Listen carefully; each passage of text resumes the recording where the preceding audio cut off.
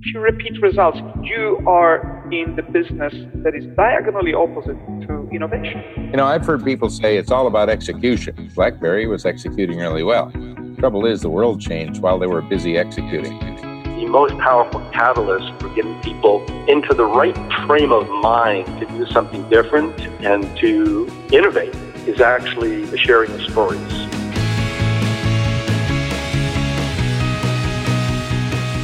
Welcome back to the Innovation Engine podcast. I'm David DeWolf, founder and CEO of 3Pillar.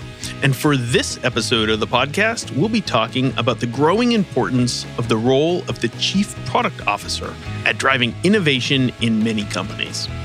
Among the topics we'll discuss are the most important functions the CPO should perform, what kind of companies are best suited to hire CPOs, and how you'll know if your company is ready to hire one. Here with us today to talk about all of that and more is Ben Foster. Ben is the Chief Product Officer at GoCanvas and has been an executive product advisor to more than 50 different product companies.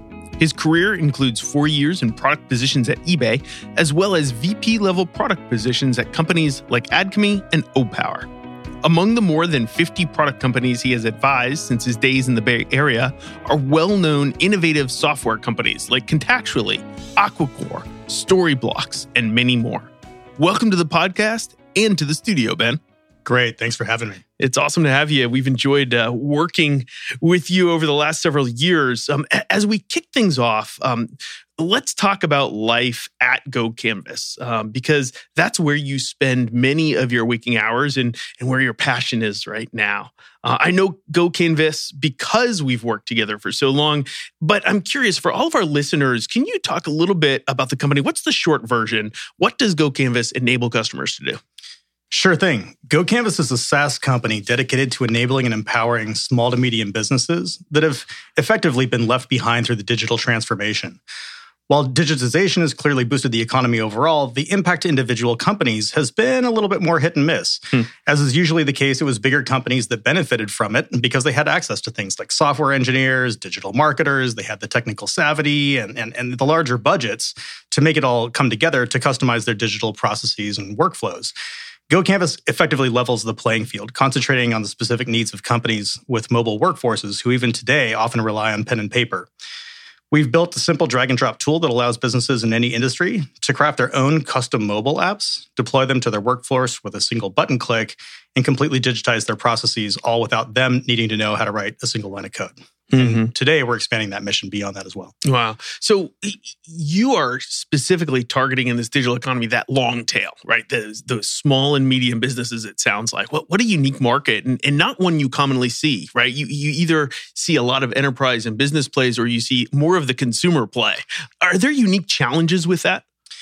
Yeah, I think there are. I would think that in the small to medium business case of dealing with those types of companies, they kind of have the difficulties and the challenges associated with both of them at the same time. I think that's probably why a lot of companies don't pay attention to them as much, and they end up being left behind in exactly that regard, is because they don't have the budgets that you might look for with an enterprise type customer. And often it's described within product management that trying to go down market is actually a lot harder than it is to go up market, because you got to make things as simple and digestible as you would need to for the consumer side as well. Right.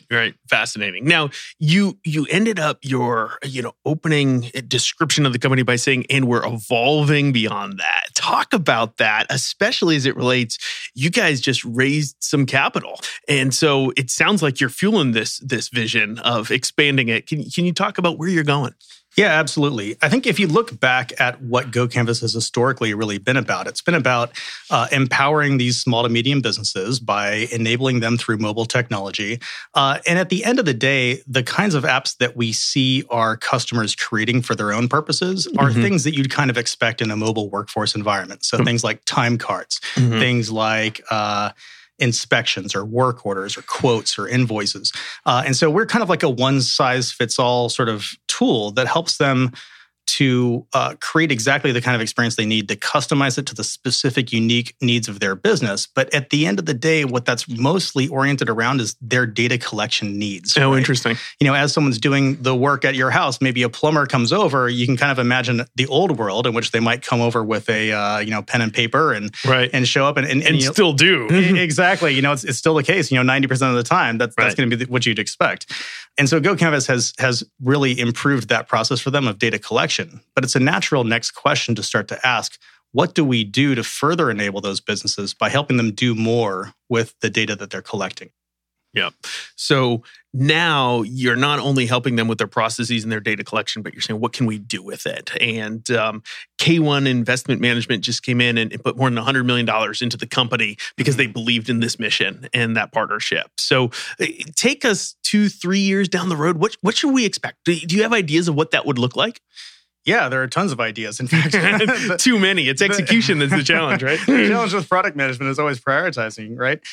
So we have a lot of different ideas for where we want to go with this. And one of the obvious ones I think that you could imagine would be that as soon as you collect all this data across all your customers, suddenly you're going to have this need to run analytics on top of that data. And so one of the next tools that we're in the process of putting out there for our customers is the ability for them to look across all their submission data, across all the different forms where they're collecting this information, and piece a story together, a narrative that helps them to understand how their business is actually performing, right?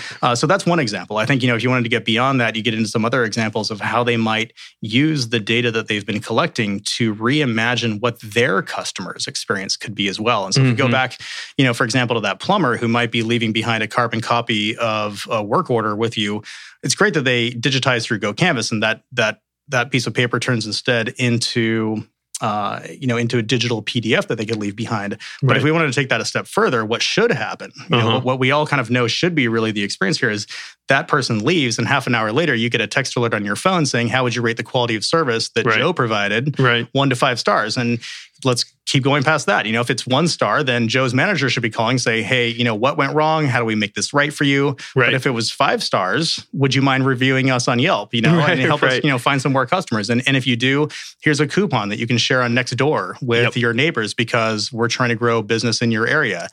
And then if you do that, then let's enroll you in a newsletter and give you some coupons that you can use for your own sake for the pipe winterization program that we're going to start running. And so you sort of imagine what they can do in terms of improving their customer relationships, in terms of making a safer work environment inside for their own employees.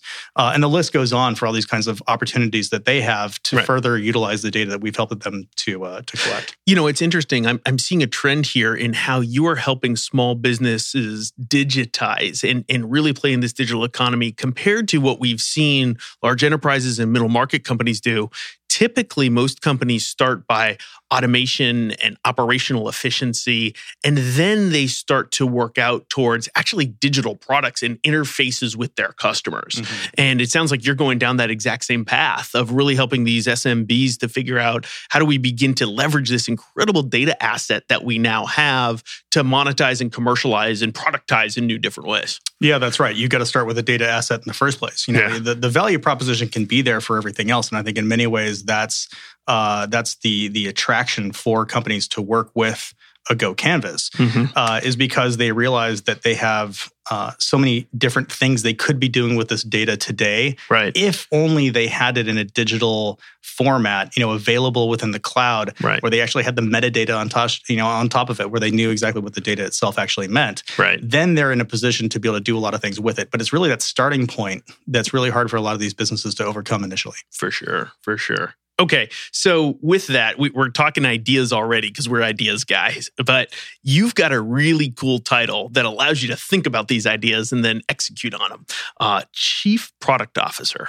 Do you mind telling us a little bit about how do you see that role? What are the important functions of it? And, it's interesting. It's a relatively new title for a lot of folks that haven't grown up in the software product world. So just give us a little bit of color. How do you see that? Well, let's start with what the role of product management itself actually is. And I think it's important to start there. So the role of product management, in the words that I would use, I would say is to make the product successful in the market, period. And I use those words very specifically. So making the product successful in the market, period. So let's look at this.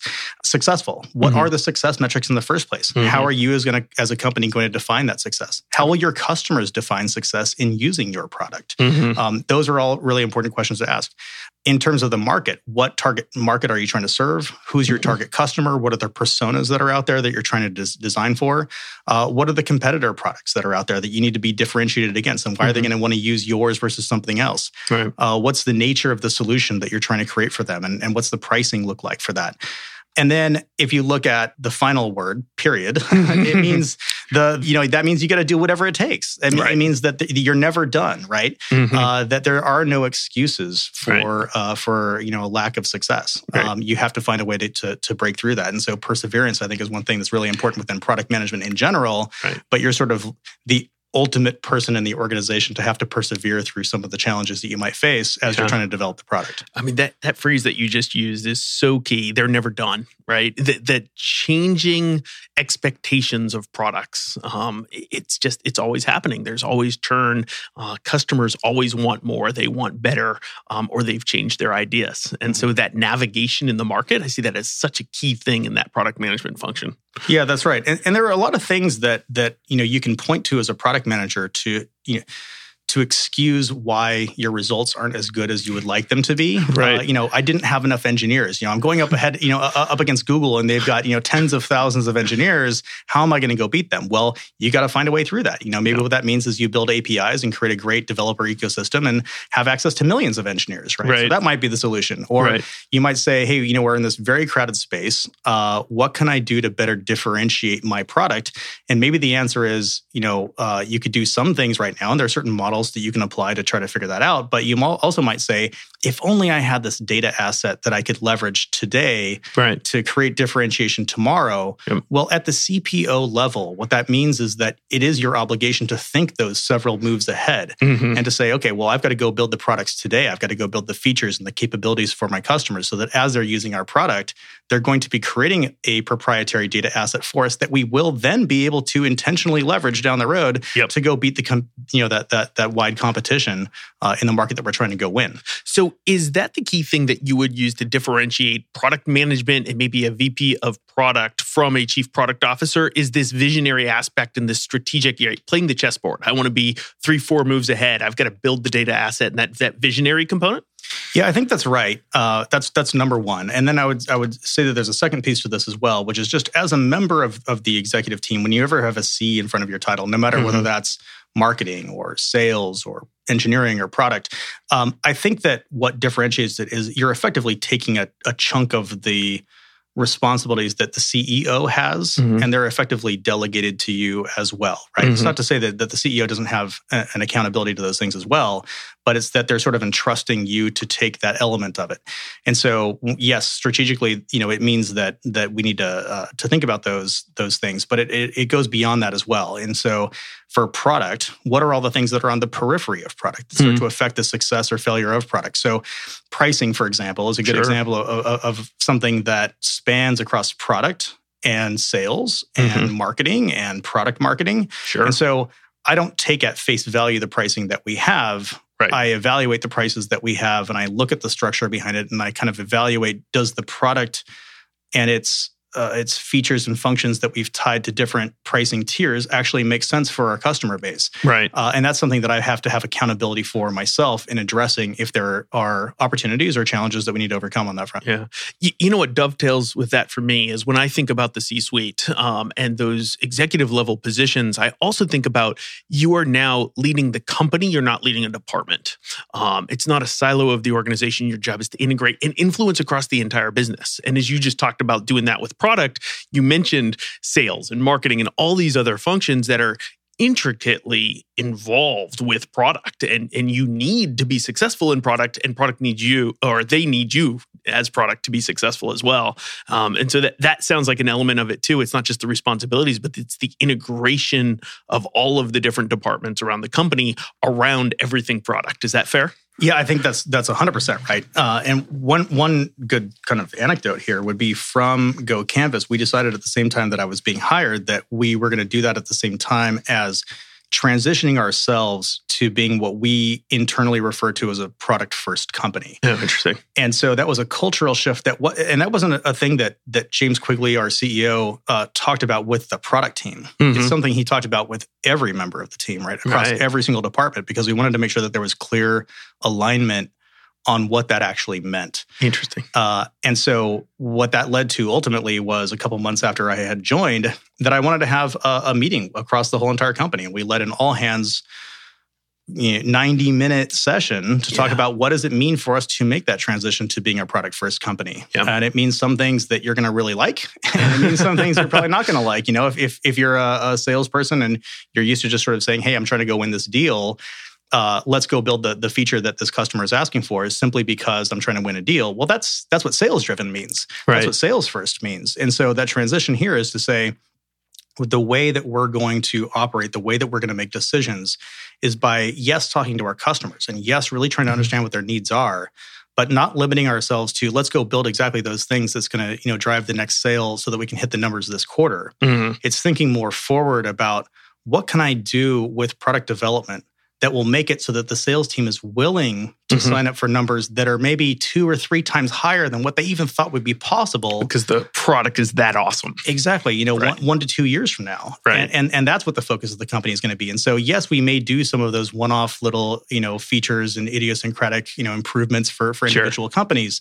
But those are going to be more the exception. What we're going to focus on instead is the definition of a product-first vision for where we can go, and to focus our attention on the product roadmap on executing that strategy to go get us there. That's great. I love how tightly you articulated that, because I hear this struggle a lot. You hear about sales-driven cultures, product-driven cultures, technology-driven cultures, right? And I think that product-driven culture is so important in this digital age to really understand what is the digital product that you're building, how does it meet your customers' needs, not just in terms of what they're asking for, but what they actually need, because so often those things are totally different, right? Mm-hmm. Mm-hmm. Yeah. So we've talked about the definition of a CPO, but who needs one? Like, I would guess that a lot of our listeners don't actually have a chief product officer. If you were to step back and advise them, how do they know when they need one? Yeah, this question came up many times when I was advising a lot of companies, and still do sometimes to this day. The question that I would ask in return to those same companies who are asking me is to say, well, what are you looking for that person to actually achieve? A lot of times what they describe is sometimes even a junior product manager. Believe it or not, there's, well, I need somebody to make decisions about what's going to go into the next sprint. And 3 weeks from now, I'm like, okay, well, I don't think you need a chief product officer. What I think you need is somebody who can roll up the sleeves and get in there and make smart decisions on a day-to-day basis. That's what product managers do, is prioritize all day long. Right. But the CPO is somebody who's a member of the executive team. And like I said before, it means that the CEO is willing to delegate some of the product strategy work. And a lot of times in the earlier stage of a startup, the product manager, the product visionary is the founder, period. That's where the company starts. There's no distinction between company strategy and product strategy. And if there's no distinction, then why do you need 2 cooks in the kitchen? Why don't you just have one person who's defining that? I think it's what happens is at some point, the CEO wakes up one day, usually it's after Series A funding or Series B in certain cases, and says, I find myself now in a position where I've got a company to run and I can't think about that stuff anymore, and I need someone to kind of take that on. And there's a whole host of other kinds of questions that you might ask, like whether it's actually a product-driven culture versus an engineering-driven culture. Maybe what you need is a CTO, not a CPO, or maybe what you need is a CRO, instead of a CPO as well. Sure. So it depends on the stage of the company and the nature of how they want to be making decisions, I think. But it also has a lot to do with the role that the founder wants to play versus the kinds of decisions that they're willing and able to delegate. Sure. That makes a lot of sense. Now, there's an aspect of that we didn't hit on, which is, I think that answer is great for software companies, right? If you're a SaaS company, great. We're seeing more and more that all businesses are becoming software companies. Mm-hmm. Have you ever applied that thinking to somebody in the retail industry, somebody in media, somebody in any type of business? Do they need chief product officers? It's a great question. And to be totally honest, I don't know that I know the answer to that 100%. What I would say is they need the C-level person who aligns with how they want to drive the company. So let's take an apparel company, right? Okay. They would probably be more marketing-led, I would think, right? So you know, Prada is going to be a marketing-led company. Nike, I can't imagine that there's anybody at Nike who says, you know, we just imagine this amazing product. If I could just find some damn place to put that swoosh, that would, you know, that would be great. You know, it kind of goes the other way around, right? And so at a company like that, you need those very senior executives to kind of drive strategy through the one gear that all the other gears in the organization are going to be driven from. Right. And that's not to say that you don't need several executives in several different types of, you know, positions for that. You know, you might need a COO and other kinds of roles as well. So at the product level, perhaps if it's a large enough company, there would be something to that. Sure. Especially if they're really trying to make a big push into the software space. I think, you know, to think about things like how do we craft data assets that we can then use down the road. Right. That's usually a fairly advanced kind of, you know, topic to get into. And so you want somebody who you can trust to make those good decisions. At the same time, though, is that depending on the stage of company that you're at, actually what you really need right now, or do you need somebody who can just execute and get things done? Right. You know, and if that's the case, then maybe you don't need necessarily that CPO, or even sometimes the VP of product might be too extreme as well. Maybe a product manager, to your point. The other thing that I see, I think sometimes, is that the definition of product in these companies is so wildly different than just the software world. So you use Nike as an example. Their products are sneakers, right? They're sweatshirts, right? Those are their products in their mind. But what's really happening is more and more of those products are becoming digital or digitally enabled, right? Yeah. And I think that's where you see the advent of the chief digital officer or some of these other titles that it's not the product, but it's essential that you start to embed that thinking. Yeah, I think that's totally true. It's funny because we were just shopping with my son who's really into shoes. He's 13-year-old and he's really excited about this new shoe that I think it was Nike that just kind of came out with it, where you can use your phone to connect to your shoe, and it kind of puffs it up more, or you know, to change the size, because I guess as you play sports, your foot swells. Okay, so it's actually like a big deal, and so he thought it was the coolest thing ever. And to me, it seemed a little bit, you know, kitschy. But I can see how you might think about the digitization of products, and just about everything is going in that direction. But Nike also has plenty of other things. I mean, they've got the bands that you wear, that, you know, give you information about your heart rate and your you know, calories and things like that too. So maybe in that case, if that's a direction that they want to go and that's a key element of their strategy, then do they need a CPO? Almost certainly, yeah. All right. So we've talked about title. Where is it relevant? We've talked about this concept of ideas and what does the chief product officer do in terms of vision and strategy. Let's get a little tactical for a moment.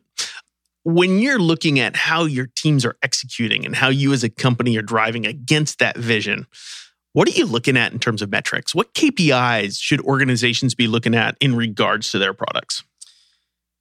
I think this is really important, which is that as a product person, you don't get the opportunity, you don't get the allowance to step away from the standard business metrics that are out there. Just like everybody else, just like everybody in marketing or sales, you know, you've got to tie yourself to revenue. You've got to tie yourself to conversion. You've got to tie yourself to reach. These are critical metrics that every executive needs to adopt and have complete alignment and adherence around. So in product, I pay attention to a lot of the same kinds of things that the other executives at the company will pay attention to. And in our case, that might be gross margin payback period, or you know, some other SaaS companies might look at CAC to LTV ratio as an example of that. We look at ARPA, kind of average revenue per account. We look at retention. We look at conversion rate, and the list goes on. Right. Those are the top level metrics, though, and there's an important element to the way that these play out within product as well. So while those are the ones that we want to pay the most attention to, and we're going to measure our success or failure based on whether we drove those metrics in the right direction, the issue is it's really hard to measure whether product is doing a good job or doing a poor job, because those metrics may take a long time to deliver results upon, or maybe something that's really hard to measure because so many other things change over that same time period. How do you know whether it was the product change that you made that drove that outcome? Or was it, you know, better training of the sales team? You know, maybe that's what drove it, you know, as well. And that's also affecting conversion. So there's a way in which you can do this, though. And it's relatively sophisticated. But one of the things that I've found to be a very important function for product is to define not only the success metrics that you're trying to drive, but to define the metrics that are much easier to measure, and the ones that are much faster to measure as well, that then correlate with those long-term business metrics that you're trying to move. And by doing that, you can then attribute product changes that you make to business outcomes that you deliver against. A great example of this, right, is we all know that retention within the SaaS business is very often a function of the quality of the onboarding experience that a customer gets early on, usually in the first 30 days. Right. So you could measure the NPS 30 days in. And if you draw that there's a correlation between that metric and what you see in terms of retention 2 years down the road, then you may say, well, if I want to drive retention, because NPS by itself doesn't have any direct kind of like business outcome, right? But indirectly, we know that it does have that outcome. Then we could try to quantify what the impact is that we can have. If we can say, hey, we can dial up NPS by 5 points after 30 days, then this cohort of customers who aren't going to even be possible to churn for another year, we sort of expect that these are the outcomes that we're going to see down the road. And that way we can actually generate an ROI on product development activity, which is a really critical thing, I think, at especially the CPO level, to be able to provide to the CEO, to the CFO, to the board, and so on. Right. So you listed a lot of metrics there. And you talked about a couple lag measures, if I took all your toys away, let me take all your toys away. If I made you pick one that you said you could not live without, like it's either the first one you look at in the morning or it's the one you would panic if I didn't let you look at. Can you pick one? Do you have any idea what that would be? Yeah, in a SaaS company, it's retention. Okay, yeah, straight up. Yeah. That says, are you getting the value? Everything else is let's say conversion. Do they believe that they're going to get the value? Right. Retention kind of captures it all, right? Are they seeing the value after using the product for some period of time? Right. Are they willing to pay the price that you wanted to charge? Do the unit economics actually make sense? Right. And I think, you can find plenty of companies that are out there that have failed because they have poor retention numbers. Right. It's like trying to make progress in a boat that's got a big leak in it. Right. It's just, you're not going to get anywhere.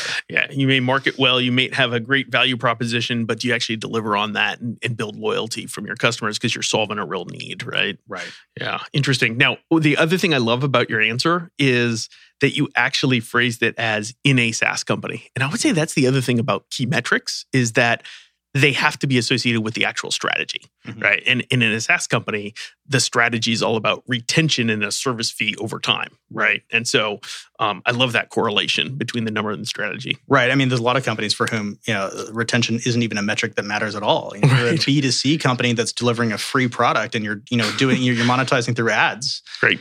There is no retention. Who cares? It doesn't exist. Yeah. That's a great point. So let me shift gears a little bit because this starts to get into this idea of a shared mindset on your team, right? Getting people thinking in the same direction, understanding what they're doing, what you're trying to build. And it's one of the philosophies we talk about a lot here at 3Pillar, really understanding what is different about a software product versus other types of software and how you have to think differently about it. Because we think that in order to build products successfully, you can't be focused just on measuring success by time and budget. There's so much more to product. And you've mentioned it. It was fascinating just listening you talk. It's, you've got to know revenue matters in a product world. You're driving revenue, right? Like that primacy you stressed early on. You talked about customer need, of actually understanding your customers and building to that. And you said that products are never done, right? They're always having to evolve. Those are the three tenets that we see as fundamentally different. And we think that you have to think differently because of that than you otherwise would. Can you expand upon that a little bit and how you have created a shared mindset around the products you're building at GoCanvas? First of all, you're absolutely right. I think it's paramount for any product-led company to actually have the sense of where you're headed and be able to share that sense of where you're headed, with the rest of the company. Not just within the product team or the UX team, but across the entire company, so that everybody's kind of on board with that. So you're right about the importance of having a really strong product mindset. I'll say this. I think there's a very large graveyard of startups in Silicon Valley and everywhere else.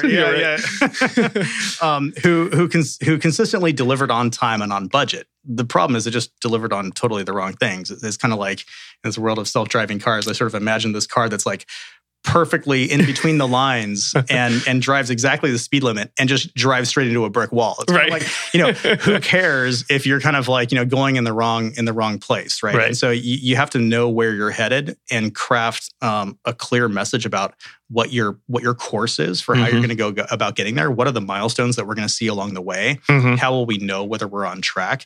And the way that I've built this at GoCanvas, and what I think is the manifestation of a product mindset for us is this product vision and strategy document that we've kind of put a lot of time and energy to putting together as a team, which details all sorts of things. It starts with a customer perspective and says, what is the customer journey? What does that success path look like for our customers today? How's that going to shift over time to what's that's going to look like 3 years from now? What are the key improvements that we need to make to our product to achieve that? What are the metrics that we're going to see along the way that's going to be an indication that we're on track for this? And to answer some of the questions that maybe even an investor would ask, even if we're not going and getting fundraising, we should know for our own sake, right? Why us? Why now? What puts us in the unique position to do this? What are going to be our differentiators?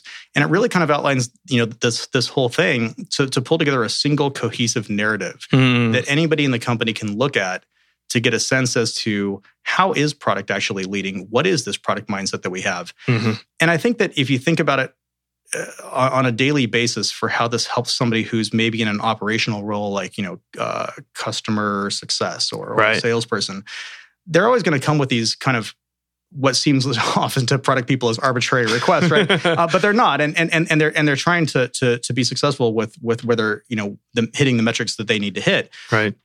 But a lot of times they come with those requests because they don't know what's being sacrificed in order to go accommodate those things. And a lot of times product management gets in trouble because they're playing defense in a company. And they're kind of like, no, we can't do this. And well, that's an interesting idea, but sorry, we're backlogged with a bunch of tech debt right now. And nobody really quite understands it. And it seems like, product management is in this ivory tower.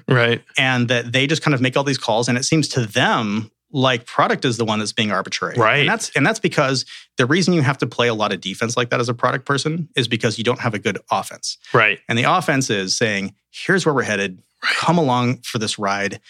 Come with me on this. Ask questions if you're unclear. Let's have a conversation about this. And so one of the things that I'm going to be starting next quarter is a luncheon with all new team members. Because we're growing constantly. We're always hiring new people. So I want them to read the document. I want them to understand it. And then if they have questions or concerns or things they disagree with, I want to have a luncheon with them so that we can talk about it and so that they know that I'm accessible to them to make sure that we're all, completely adhering to this one single unified vision that we have. The other word that comes to mind when you say arbitrary, and you used it on both sides, right? The impression. I think of often the job of the product management is not just priorities, like you said, but trade-offs, right? Every single decision we make is a trade-off of to choose something, to go on offense, you have to be defensive about something else, right? It's the old adage that focus is what you say no to, not what you say yes to. Yeah, there's that great Steve Jobs quote, right? Is innovation is saying no to 1,000 things. And I think that's exactly right. Yeah, so important, and so many of us lose it, right? Because we're ideas people. We like new ideas and the shiny objects. That's right. So let's get into some nitty gritty on product innovation itself. It's a topic we hear a lot about, and executives like me, and I assume James Quigley as well, are constantly pushing our teams for more of it. It's the buzzword today, right? And everybody seems to need it. In your experience, is it an art? Is it a science? Is it some of both? Or is it something totally different that I've missed the mark on? Product management is both an art and a science, straight up.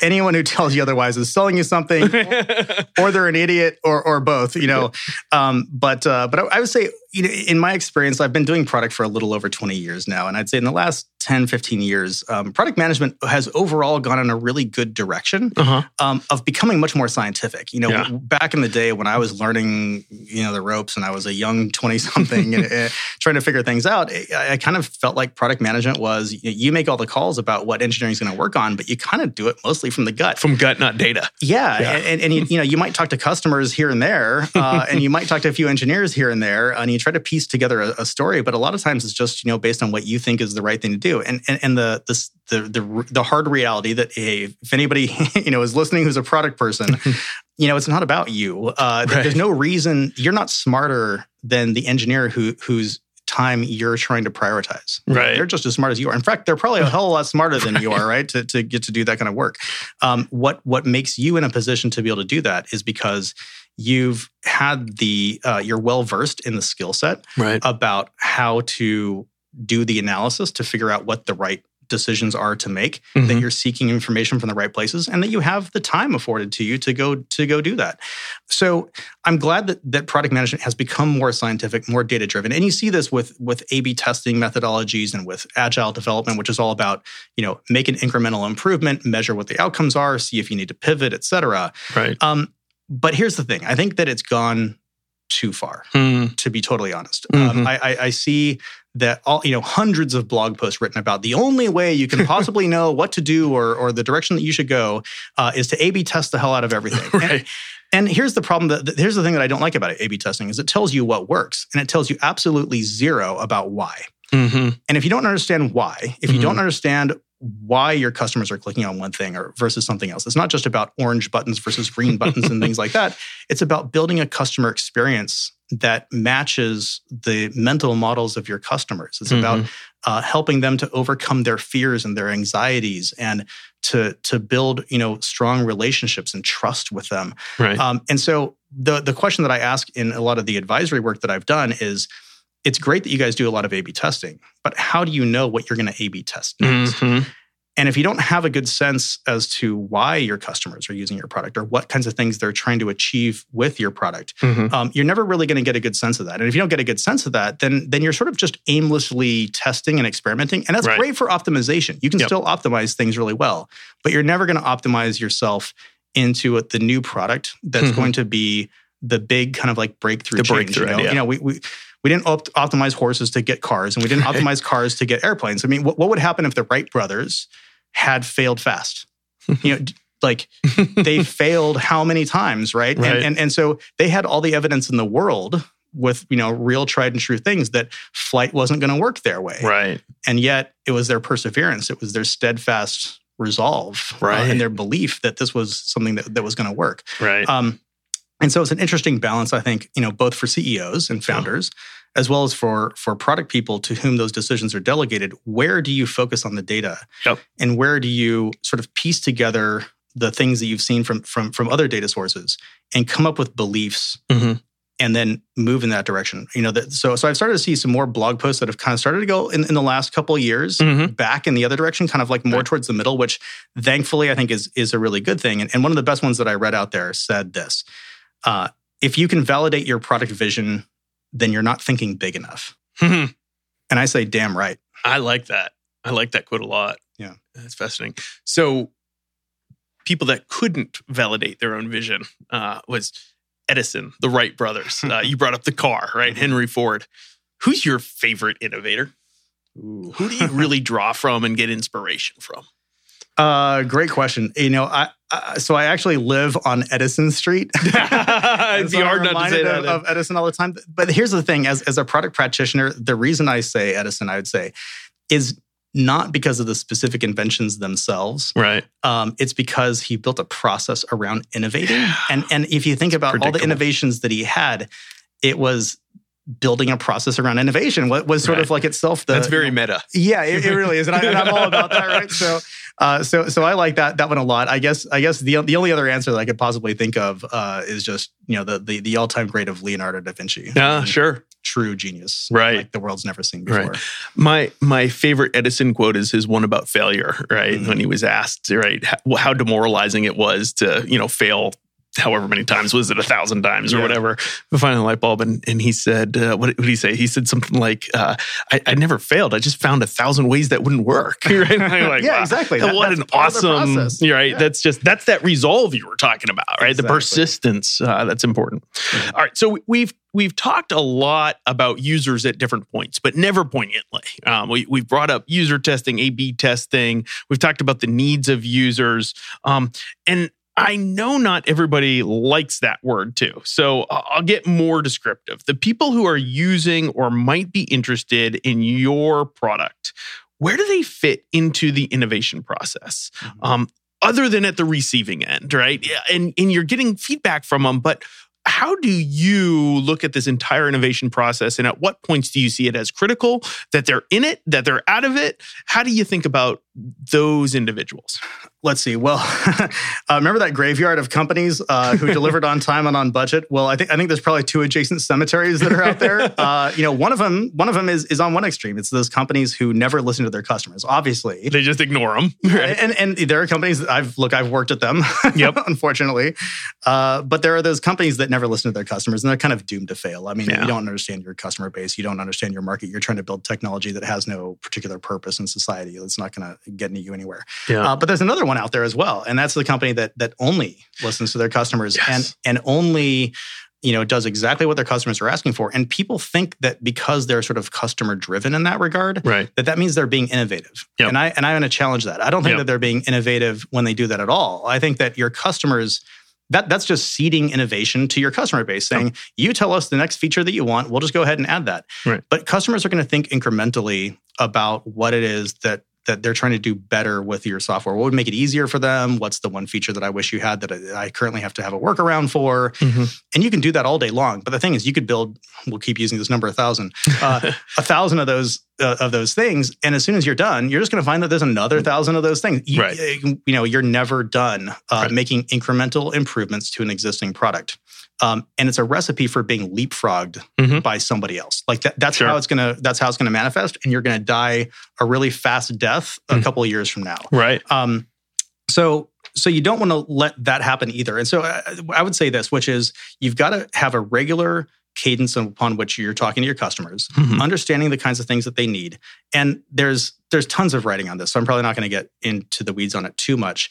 But as a product team, you need to make sure that you're talking to not only your customers, but talk to your non-customers, right? It's amazing how often this gets forgotten about. Right. I don't want to find out from the customer who's been a customer for me for 6 years and loves my product what they want next. They already love my product, right? How do I get the next one? Yeah, that's what I want. The person who hates my product and goes with a competitor. And I think for some reason, it's just confirmation bias that we all have. That's a good point. Where we're just trying to talk to the people who we think are going to love it and tell us that it's all fine. And the reality is we want to find out those people who are frustrated or confused. Yep. Keep in mind that there's always this silent majority of your customer base that you're trying to reach out to that isn't going to talk to you. They're not going to be willing to invest the 5 minutes on the phone to even speak to you, right? So what you need to do is pull people who are part of your target market off the street if you have to, and talk to them, not in the middle of a sales presentation, not as part of a customer advisory board. Right. Talk to the real, people that are out there that are part of your target market. And then ask them all the right kinds of questions.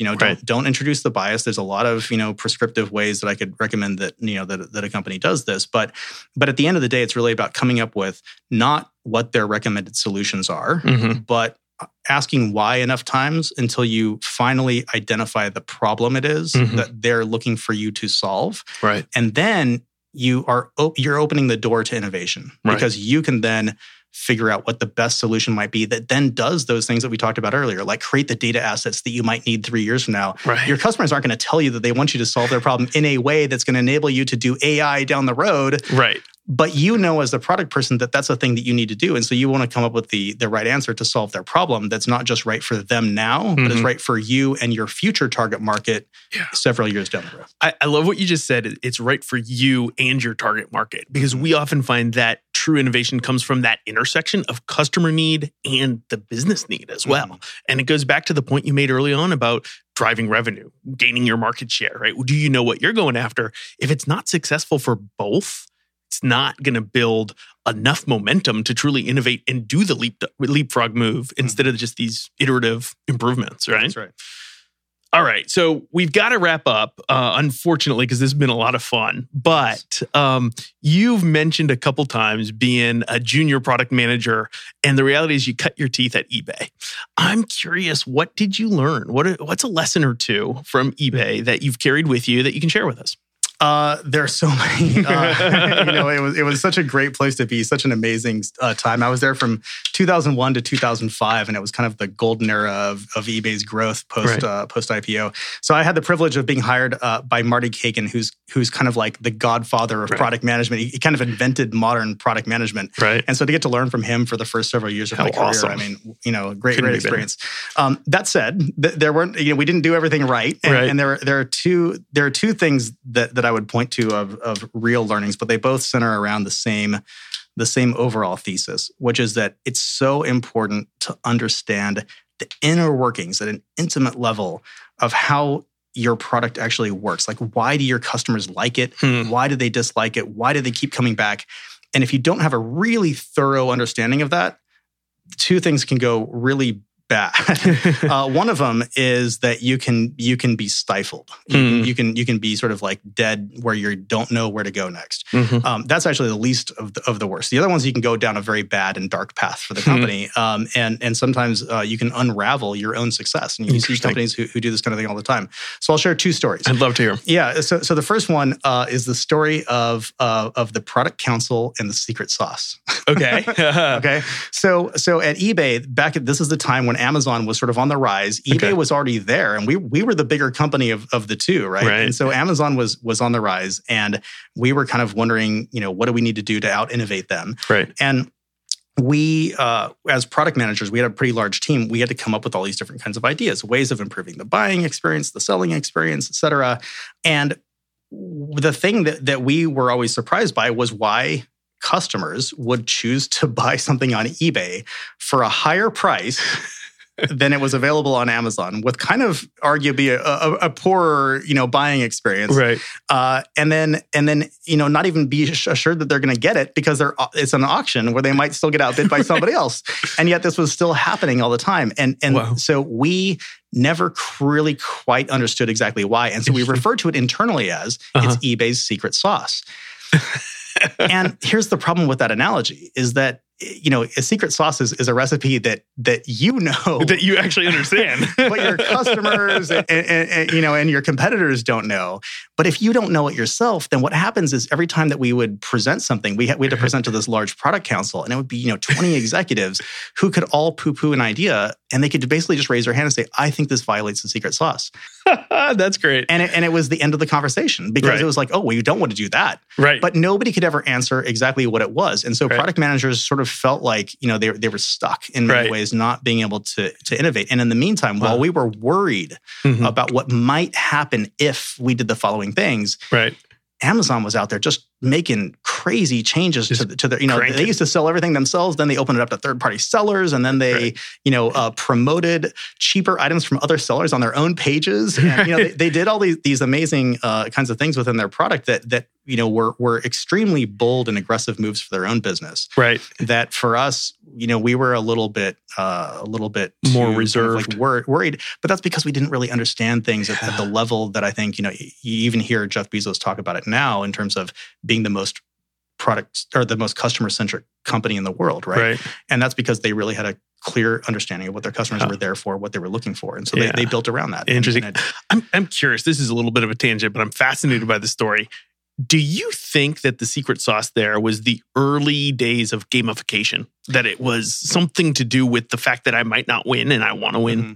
Yeah, I think it is. I think actually they loved the game. Mm-hmm. They loved that aspect of it. I think that people, the other thing that we were one of the first to do was to build a personal score. I mean, you had a rating, right? And the count of the number of items that you had bought, the number of items that you had sold, where you had a positive review and things like that. I mean, people were nuts about this. We used to do these annual conferences, and we get 10,000 people to show up to these things, and we gave them a pin that was based on what level of seller they were, and how many stars they had, and then and how people wore these with the pride that they had. Wow. It was absolutely unbelievable. Like that was really amazing to see, and so I think you're totally right on. At least a major part of it came from that. I'm not sure if that's the whole thing, but sure, it's certainly part of it. That's fascinating. The second story that I'll tell is the one of what I'll call a seller vacation hold.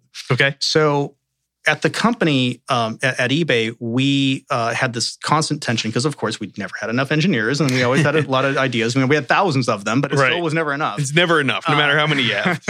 And so we had this raging debate of, do we invest more in the buyer experience or do we invest more in the seller experience? Oh, interesting. And the decision was made through several, high-level conversations that our customers were our sellers, because they're the ones who pay us money. The listing fee, they're the ones who pay the commissions on the sales that are going on. They're the ones who pay the listing upgrades that are kind of like, merchandising with underlines and bolds and things like that on their listing. And so for that reason, we kind of decided that they were our customer. We're going to focus more attention on their needs rather than the buyer. Okay. And I think that was utterly backwards. And I think we realized it many years later, after 8 consecutive quarters of declining, revenue and share price. It's amazing how those numbers come back. But then they figured it out and nailed it. And I think that the issue was it was a lack of understanding that we actually weren't providing a service to sellers. What we were was not even a marketplace. eBay was an economy, and if you wanted to run an economy, you think about what you do. You stimulate demand. You don't stimulate supply. Like that doesn't. And so what happened was the seller vacation hold feature was a classic example. We'd go and do our diligence, talking to customers, understanding what their needs were. And so sellers would say, "Well, it's a big constraint for me because I want to take my family on vacation for a week. But if I'm going to take a week off for vacation, I have to take 2 weeks off from listing things on eBay because I can't list anything that's going to expire while I'm on vacation. And obviously, while I'm on vacation, I can't list anything then either. So you guys are losing 2 weeks worth of your revenue because I have to, for this 1 week off." And we did the whole NPV calculation and everything else. And it was this multi-million-dollar improvement that we could make. And so we invested in that type of feature, while at the same time, what we weren't doing was investing in the buyer experience. And the one thing that sellers won't tell you that they want when you ask them is that what they really want is not seller vacation hold. What they want is when somebody's looking for the product that I'm selling, make them type ebay.com into their browser instead of something else. That's what I want, right? And it's the one thing that kind of goes without saying that you don't really hear. And so the best way that we could have served sellers was by investing more in the buyer experience. And the big thing that I learned there was that supply follows demand, not the other way around, right? And so I've tried to apply that at just about every company I've been, whether it's a marketplace or not, is can you frame the challenge in the same kind of terms and realize that's the perspective that you need to take? And that, again, came from an intimate understanding of the business to recognize what it was, which is that it wasn't actually a business. It was an economy that was making money off of taxes effectively from sales and transactions that were taking place. Totally fine. Totally fine to do that kind of thing for profit. It was actually a great business. It still is a great business. But when you understand that, it shifts completely the mentality of where do you focus your attention from a product perspective. And once they kind of got that the stock price went all the way up into the right again. And start to see a hockey stick again. Phenomenal growth. What an awesome story. This has been so much fun. I really appreciate you coming by the studio, Ben. Thank you for taking the time, and not only the time to be on, but also to come over to the office. It's great to see you live. And I really appreciate the insights into the role of Chief Product Officer and how you see it. Thanks for sharing all your insights on innovation. Great. Thanks so much for having me. Really appreciate it. Absolutely. The Innovation Engine podcast is brought to you by 3Pillar Global, a product lifecycle management and software development company based in Fairfax, Virginia. Head to www.3pillarglobal.com to learn more about our services.